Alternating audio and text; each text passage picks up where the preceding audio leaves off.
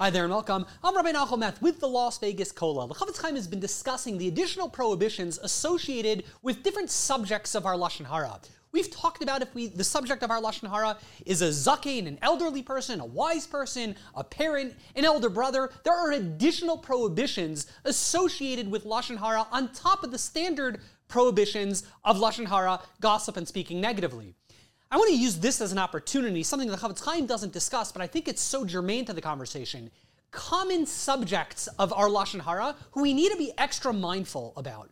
We've talked about parents, we've talked about siblings, but what about our children? Very often as parents, we need to discuss our children, what they've done wrong, things negative about them, so that we can educate them better, so we can do a better job parenting them. So we'll discuss with our spouses things that our kids have done wrong.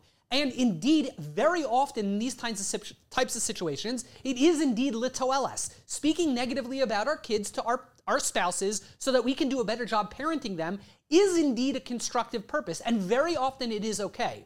However, we shouldn't take it as a carte blanche. It's not just a blanket permission to speak negatively about our own children, even to our own spouses. It might be permitted, but only in the context of it being litoeles. It's a halachically constructive purpose, and therefore it's permissible. However, just because someone is your own child doesn't mean we're allowed to speak Lashon Hara about them. And what that means is we should be so mindful and cognizant every time we're speaking about our kids, and this is the type of thing that happens almost every single day, even when we're speaking about our kids, and even when we're speaking to our spouses about our kids, we need to at least take a moment to pause, to really contemplate, is what I'm saying, is it really constructive? Is it really halachically litoeles, a constructive purpose? Just because the subject of my Lashon Hara is my own child does not necessarily guarantee that what I'm doing is permissible. Lashon Hara applies, the prohibitions of speaking negatively and of gossiping, it applies even to our very own children.